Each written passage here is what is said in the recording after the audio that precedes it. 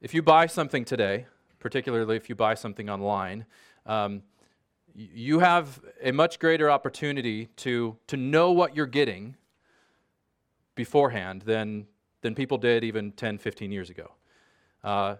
Because likely you can go find hundreds, if not thousands, of reviews of that product.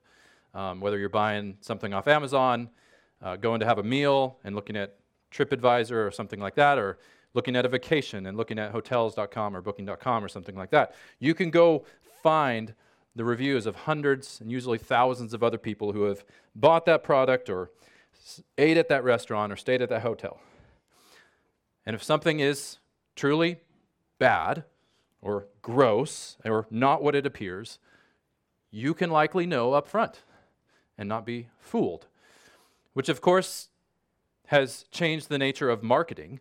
If you're in the realm of marketing, you have a much more difficult task because it doesn't matter how great your marketing is or your packaging or the decor or the pictures. If 200 people give your product a 1-star review, nobody's going to be fooled. Like never before, we have the benefit of learning from other people's experience. We can know up front, much more than we used to be able to, what a product or experience or a meal is going to be like. This is something like what we find in Ecclesiastes. We have this personal experience of what life is really like. The author of Ecclesiastes is on this quest to test and experiment with life, to see what it's like, what is its meaning, where can happiness and satisfaction be found, what is life all about? All of these questions that everyone is asking. And so he experiments with, he dives into these various areas that to experiment and do these test cases to see if there is meaning there or satisfaction. And he gives us his reviews. Unfortunately, most of them are 1-star reviews, as we'll see. All of these things that look so great, that seem, the marketing and the appeal is so great, it turns out they don't fulfill what they seem to promise. But this is more than just the assessment of a random human. This is also God's word, the inspired word of God for us. And so we should read and heed and seek to be made wise by this all the more. So last week, as we dove into this, we kind of started with the big picture, because that's how the author of Ecclesiastes starts, with the big picture, and he says, all of life, all is vanity. Everything. All is vanity. And today, the author begins to break that apart, to look at the individual pieces and parts of life that turn out to be vain and meaningless. And he takes us through this journey as he does these experiments or test cases. Okay? So we're going to begin in chapter 1, verse 12. Here's how he begins. I, the preacher, have been king over Israel in Jerusalem. And I applied my heart to seek and to search out by wisdom all that is done under heaven. It is an unhappy business that God has given to the children of man to be busy with. I have seen everything that is done under the sun, and behold, all is vanity and a striving after the wind. What is crooked cannot be made straight, and what is lacking cannot be counted. So again, the author is on this quest to search out and see if there is anything in life that is not vain, that breaks the mold of disappointing, frustrating, lets you down. Is there anything in life that finally provides the key to life and provides the significance and lasting satisfaction that we all want? And we're going to see him do this through chapters 1 and 2. But right up front, he gives us his conclusion. So there's no cliffhanger here. He gives us a conclusion. There is nothing. It is an unhappy business that God has given to the children of man to be busy with. And the reason for that is because all of life has this striving after the wind, but never attaining it quality. All of life has this quality where our reach always goes beyond what we can grasp. We know that there's more. We feel like there's more out there, that there is significance and satisfaction and purpose and meaning, but we can never fully attain to it. And part of this is the crookedness of life. As he says there in verse 15, there is a crookedness to life that we cannot make straight, that we cannot even out and make right. This is getting at the moral and spiritual fallenness of our world, sin, evil, oppression, injustice, that we cannot just solve. More than that, we are actually part of the problem. So the author will go on to say in chapter 7, God made man upright, but they have sought out many schemes. So we look out on the world and we see these problems. Everyone sees the problem with the world, and we see it, but not only can we not ultimately fix it, we actually add to the problem. We are part of the problem. We contribute to it. What an unhappy business. So where do we turn? How can we find meaning in the midst of this vain life? Well, the first test case that the author takes us on is turning to wisdom. Perhaps if we are wise, perhaps if we seek out wise living, wise reasoned living, that will provide the answer. Verse 16, I said in my heart, I have acquired great wisdom, surpassing all who were over Jerusalem before me, and my heart has had great experience of wisdom and knowledge. And I applied my heart to know wisdom, and on the other hand, to know madness and folly. I perceive that this also is but a striving after the wind. For in much wisdom is much vexation, and he who increases knowledge increases sorrow. So what he's getting at here, this is a search for the true understanding of life and how it ought to be lived. The search for what is good, right, and true. Now, this is not necessarily a wisdom that begins with fear of the Lord, as elsewhere the Bible calls us to, but simply observing life. Something that all of us can do. Observing life, trying to understand it, and live it rightly, live it in the best way. In our day, you can think of things like TED Talks and podcasts and self-help books and seminars and life coaches and motivational speakers and much of what people look to religion to provide.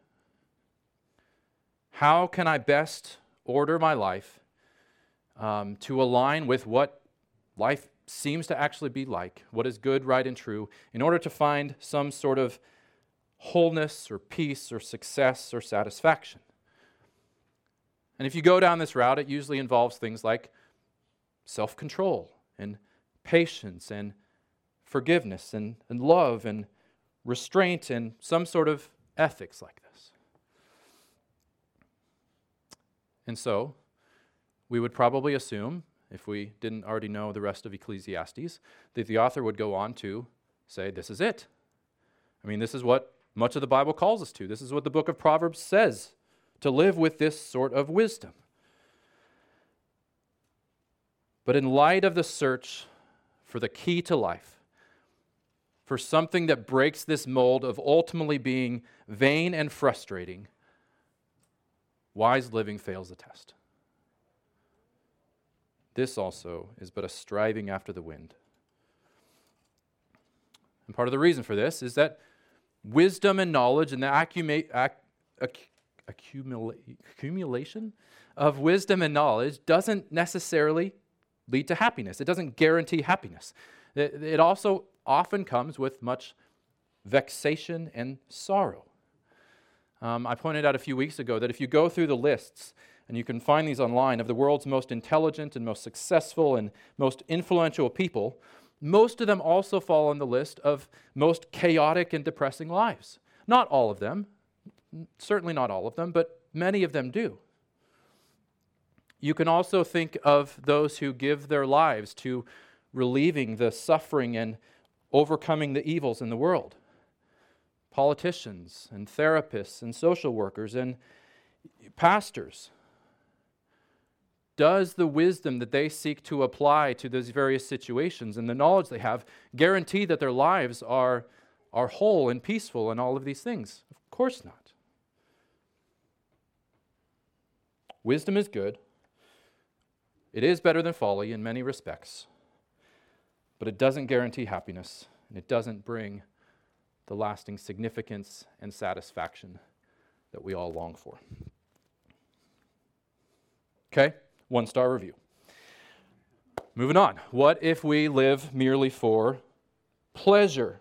What if we make our highest ideal a pursuit of pleasure, of feeling good, indulging our senses? This is the second test case that the author takes us on, starting in chapter 2.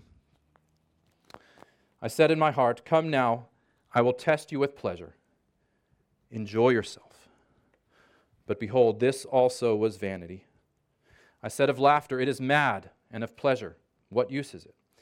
I searched with my heart how to cheer my body with wine, my heart still guiding me with wisdom, and how to lay hold on folly, till I might see what was good for the children of man to do under heaven during the few days of their life. I made great works. I built houses and planted vineyards for myself. I made myself gardens and parks and planted in them all kinds of fruit trees. I made myself pools from which to water the forest of growing trees. I bought male and female slaves, and I had slaves who were born in my house. I had also great possessions of herds and flocks, more than any who had been before me in Jerusalem. I also gathered for myself silver and gold and the treasure of kings and provinces. I got singers, both men and women, and many concubines, the delight of the sons of man. So I became great and surpassed all who were before me in Jerusalem. Also my wisdom remained with me. So he's still on this search. Whatever my eyes desired, I did not keep from them. I kept my heart from no pleasure, for my heart found pleasure in all my toil, and this was my reward for all my toil. Then I considered all that my hands had done, and the toil I had expended in doing it.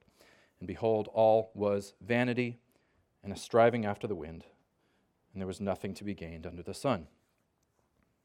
So this is another approach to life that we see all around us, and that we see in our own hearts as well. This is about satisfying our appetites, our desires, our urges as much as possible, as quickly as possible, as continually as possible. And never really looking out too far, never really much thinking about the consequences, about how your actions are affecting others, never really thinking much about what is right, good, and true, just about how you feel. And there's many ways to do this, right? He goes through various things here, food and drink, home and garden improvement, trying to create your own little Garden of Eden in our homes and on our property, wealth, power, sex. Another common one today is just experiences.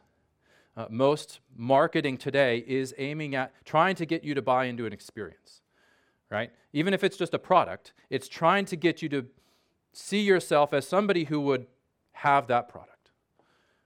Somebody who would go on that vacation, stay at those hotels. It's about an experience. And we have credit cards in part so that we can say yes to more of these things and feel great. The great irony, of course, is that we are notoriously poor judges of what makes us feel great. And we have very short memories, very poor memories of how short-lived the experience is when we do feel great. In the language of C.S. Lewis, we chase this elusive thing called joy that is usually connected to some memory we have or some experience we had or some feeling that we had in the past, and we're on a search to try to find it again. But it seems that the search for joy never actually results in joy. Tim Keller puts it like this. He says, happiness is a byproduct of wanting something more than happiness, to be rightly related to God and our neighbor. If you see God as the non-negotiable good of your life, you will get happiness thrown in. If, however, you aim mainly at personal happiness, you will get neither. Now, we see here in this passage that there is some pleasure to be gained in life, in all of these things. He says, my heart found pleasure in all my toil. You can find pleasure in life. You can go through life just searching for one pleasure after another, and you can feel good.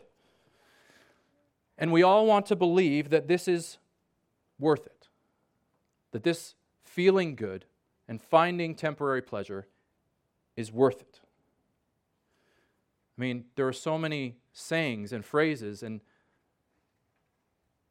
bumper stickers and cups that tell you this.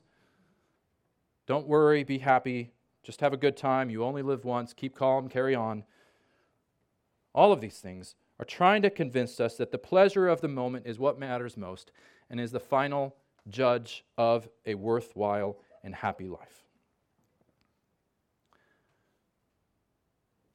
But once you stop, even briefly, and consider your life, once you are alone in that frightening place of just you and your mind, and without the sports game and the news and the social media and the podcasts, and it's quiet, you can't shake the sense that all appears vain and a striving after the wind.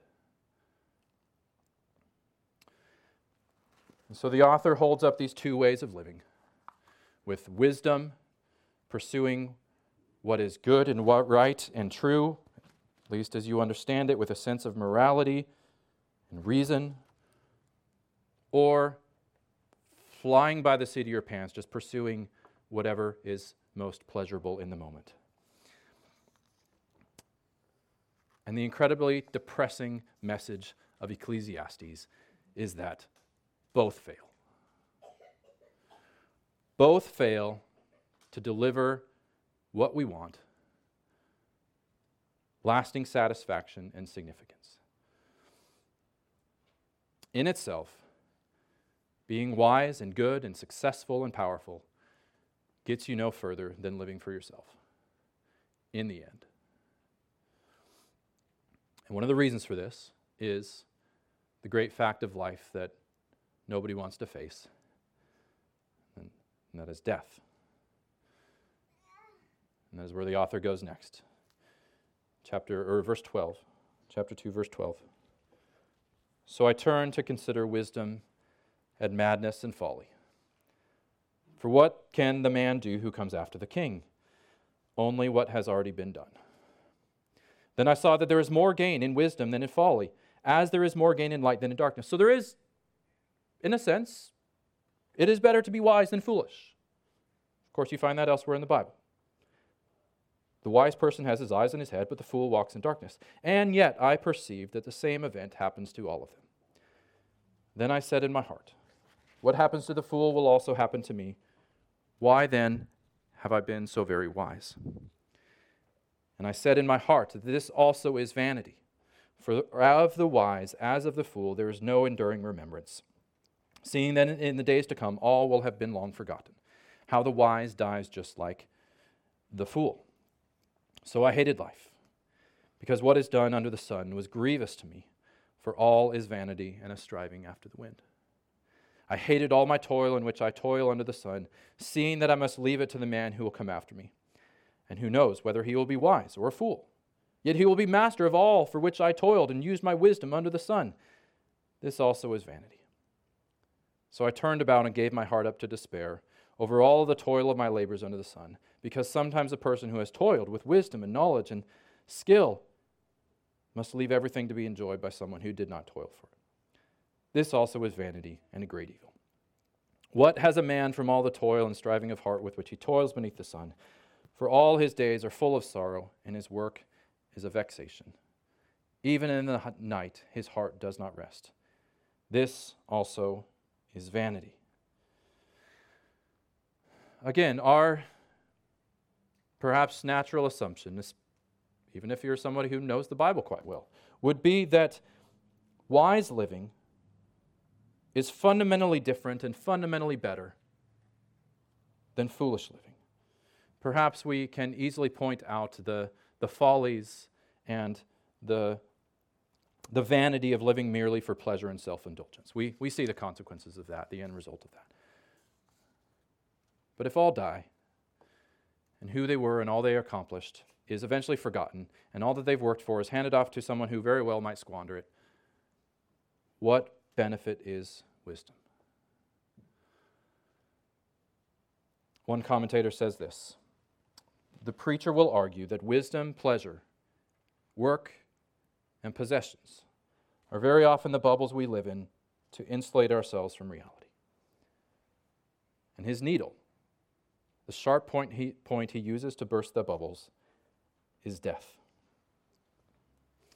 So all the ways that we try to make our life count, whether through wise living, whether through being a good and loving person, whether working hard and finding success and accomplishing great things, whether through pleasure and just seeking, having a good time, all are equalized and shown to be what they actually are by death.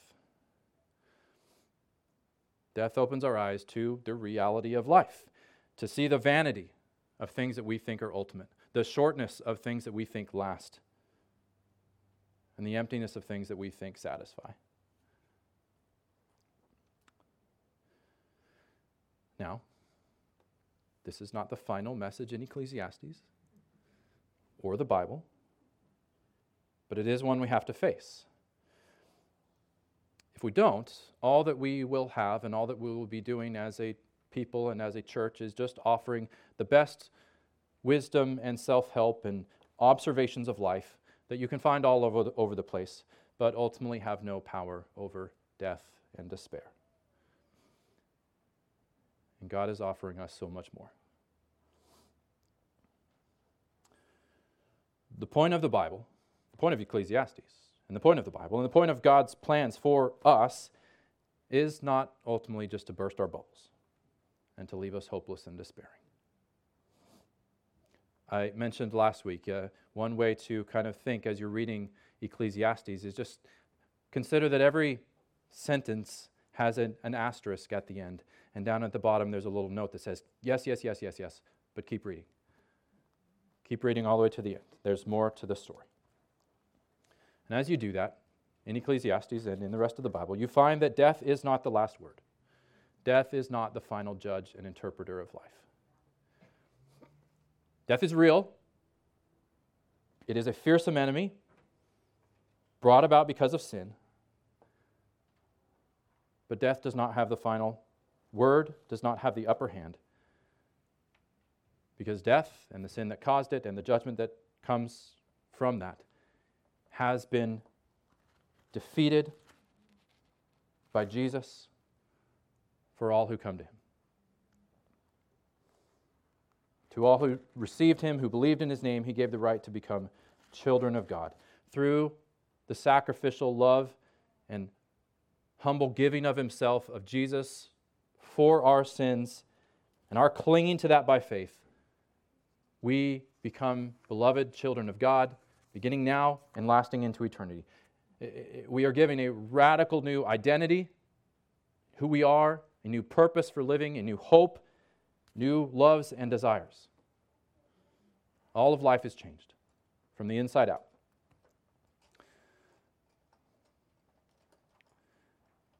Now, the way that Ecclesiastes talks about this life change, this life with God here and now, catches us off guard.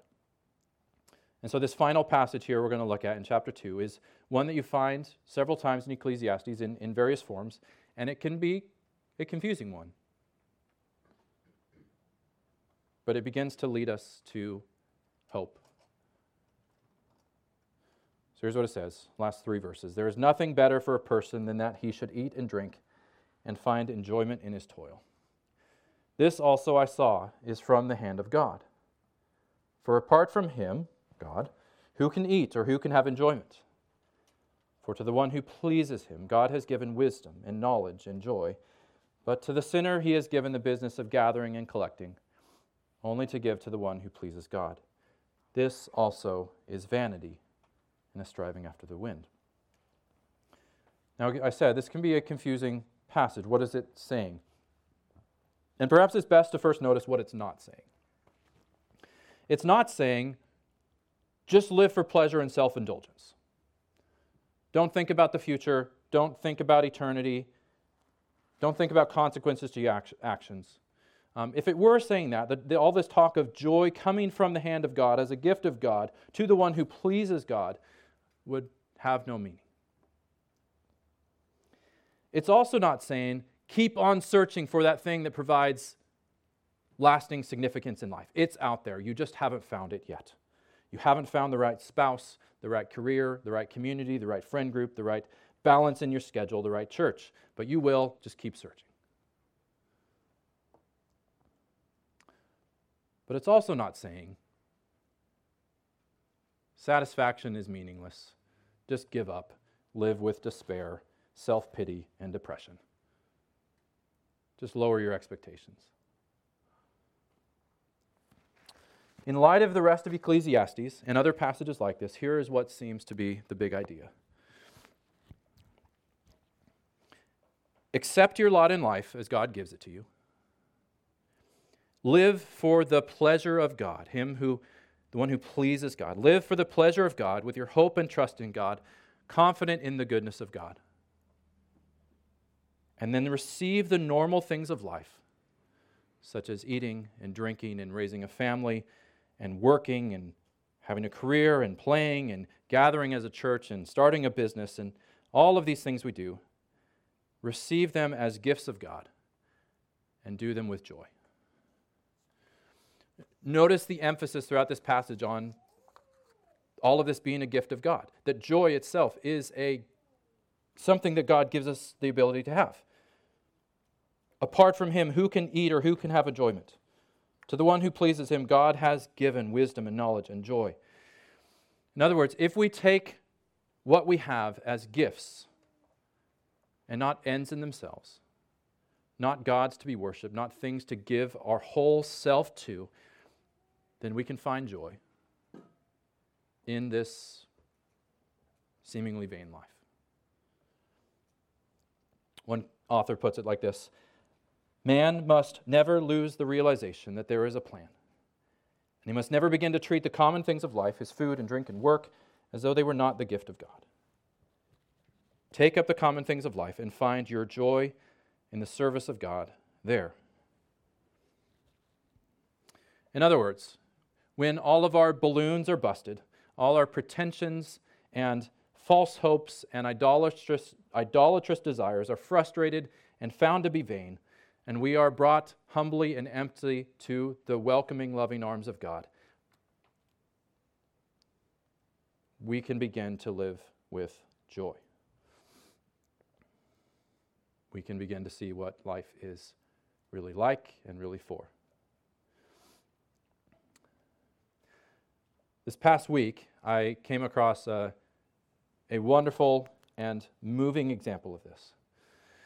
A longtime catcher for the San Francisco Giants announced his retirement quite unexpectedly, because he's just finished one of his best careers and he's only 34. His name is Buster Posey. By all accounts, he's a solid Christian. And one of the players that used to play with him, a pitcher by the name of Barry Zito, wrote a response to his retirement to Buster on Twitter. Here's what he said. Dear Buster Posey, you are a rare bird.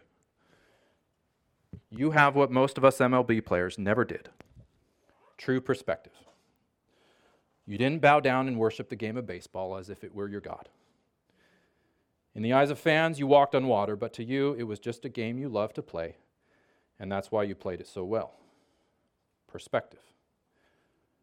You cared about the game, but didn't let it define you the way we all did. Whether you were winning one of your 3 World Series titles or in the middle of a career-worst slump, you were the same Buster, focused, friendly, and always professional. You were 60 feet from me in my greatest and worst moments in baseball.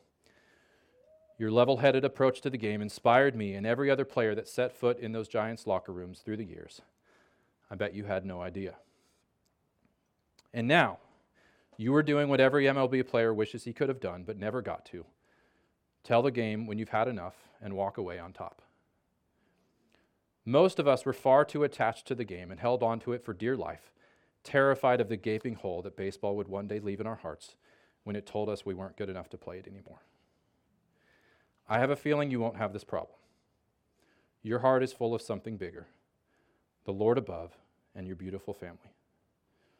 You are the same guy today as you were on May 29th, 2010, when we all got to witness the spectacle that would lead our clubhouse, the Giants organization, and the entire Bay Area to 3 world championships. You know what my favorite part is about you? After winning every award possible in the game, your ego is no bigger and your self-worth no greater. Who can say that? You can, Buster. Thanks for all you did for us who love this great game of baseball.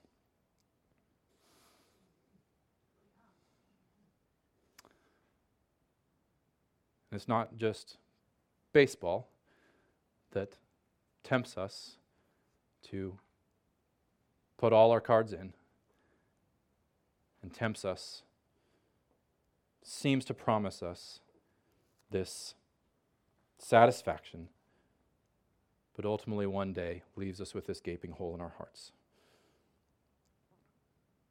We resonate with that because we know it's true for all of us in various things that we give ourselves to in life.